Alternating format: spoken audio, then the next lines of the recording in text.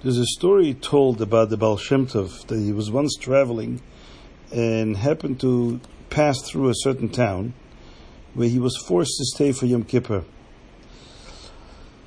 He couldn't travel on. There was no time to get to his hometown on time before Yom Kippur, so he decided to stay in this town for Yom Kippur. Now he needed to make a decision which shul to go to. So he told his shamish to go and invite the different chazanim from the different shuls, because he would like to ask them a question. So the first chazan came, and the Baal Shem Tov said to him, "Tell me, what melody do you sing when you say Al Chet?"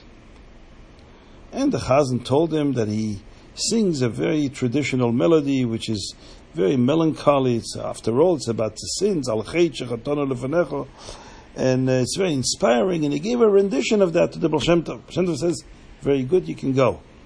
The second chazan, he told him that he sings a special niggin that he heard from his grandfather, and also very deep niggin and very befitting to the meaning of the words of Al Chet. Finally came the chazan. The last chazan was a little chazan, not a great voice. Shem Tov asked him, "What do you sing for Al Chet?" And much to the Baal Shem Tov's surprise, this Jew was singing a freiliche niggin, Al Chet in a happy tune. Baal Shem Tov asked him, "Why do you think Al Chet with a happy tune? What's there to be happy about?" And the Jew said, "Rebbe, I'll give you a mashal. There was once a king who had a beautiful palace and a beautiful garden, and he loved taking walks in his garden. He would take a walk every single day in his garden with his servants. He would enjoy the fresh air and the beautiful trees and the fruits and the flowers. And so one day, the king noticed that at the edge of the garden, there's something spoiled, that somehow had fallen into the garden, and there's something, a smell, a foul smell that emanates from that place. So it disturbed the king because it sort of ruined the pleasure of his walk. So he called over his son. He says, "My dear son, can you take a look what spoiled substance is sitting there in the garden that's causing this extremely unpleasant smell and is making my walk so uncomfortable?" So the son said, sure. And he went and he noticed there was something very despicable and with a foul smell, and he realized he has to clean it up. So he took a shovel and he removed it and he put it into a bag and did everything he could to make the garden a beautiful and pleasant place over again for his father. And while he was doing this, he was humming a very happy tune. Why was he humming a happy tune? Because he was so excited that he could make the garden beautiful for his father again. So says the chazan to the Baal Shem Tov, when the Yid comes from Kippur to Shul, and he sees how Hashem so eagerly wants that the Jew should clean up his act, what greater simcha can it be that if we have the opportunity to actually provide Hashem with the great joy to see how all the foul actions and sins that we've committed during the year, we clean them all up. It's the greatest simcha that we can do. We can provide such nachas ruach, such pleasure to Hashem.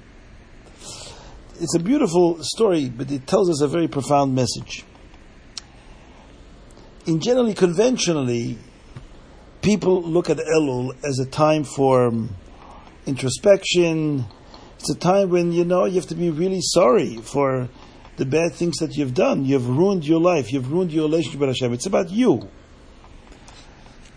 But the Baal Shem Tov came and gave us a whole different perspective on our relationship with HaKadosh Baruch Hu. That a Jew is able to take joy and pleasure seeing how Hashem enjoys the fact that the Jew is so pure and so clean and so close to Him. So rather than focusing on how I need to clean up myself because I'm in bad shape, it's all about us getting in better shape for our sake. We can focus more on how this provides Hashem with great simcha, and that becomes the central focus of our Avodas Hashem. In the first case, then it's a very melancholy process. You realize how down you are and how you've ruined so much of that relationship, it's not a very pleasant experience to have and to come to through such a meditation. But when you talk about, the focus is Hashem. Hashem is a garden. I'm part of that garden. And there is a foul smell coming from that garden. It can come from me. But Hashem is saying, here, there's a shovel here. Clean up the dirt because I want to be able to enjoy you. So there's no greater simcha than doing that. So it's a whole different focus. You see also the Baal Shem Tov, before he was Nizgala, before he became revealed, came to a town, and it was right before Kol Nidre, and he heard a Magid, one of these preachers in those days that would, fire and brimstone, they would tell the people what punishments they'll get in hell for all the terrible things they do, especially the masses, the ordinary people that weren't very learned, and as a result, obviously, were not perfect in their actions because of their ignorance. And he would point them out one by one and say what terrible things they will be subjected to. And the Baal Shem Tov couldn't bear it. And the Baal Shem Tov, after the Maggid finished, got up on the table. Of course, he pretended he was an ordinary Jew. In those days, the Baal Shem Tov was not known yet. And he said, listen, my dear friends, Meirav Rabbeisai, God is not an evil king that is looking to take revenge of the Jewish people. Not even revenge for their bad actions.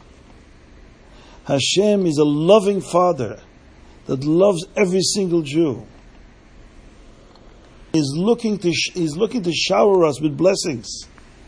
And he said to the people, and now let's go say Kol Nidrei. As the Rebbe points out in the Maimorim of Elul is an awesome time. It's a time of preparation. But we should never forget that we're dealing with a king who is Panim Sheichakais, that loves us, and he smiles to us, and shows great joy when he sees that we make little steps to change. L'chaim.